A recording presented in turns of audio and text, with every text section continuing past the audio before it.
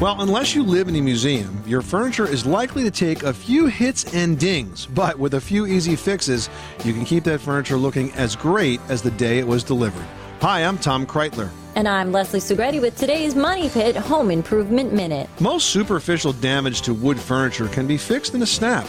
Make those white rings left behind by water vapor disappear by gently wiping with a cloth dampened with denatured alcohol. Where clear finish is chipped but the underlying color is intact, you can fill the ding with a few drops of clear nail polish. Once dry, sand the spot flush with a 600 grit sandpaper. Felt tip touch-up markers work well for worn edges and scratches. Apply them only to the damaged areas and wipe immediately if any gets on the neighboring finish. Look for all of these finish repair tools in the paint aisle of your local hardware store. I'm Leslie Sugretti. And I'm Tom Kreitler. For more Money Pit home improvement tips, visit MoneyPit.com. You live in a money pit. Traffic jams, tailgating, pile-ups.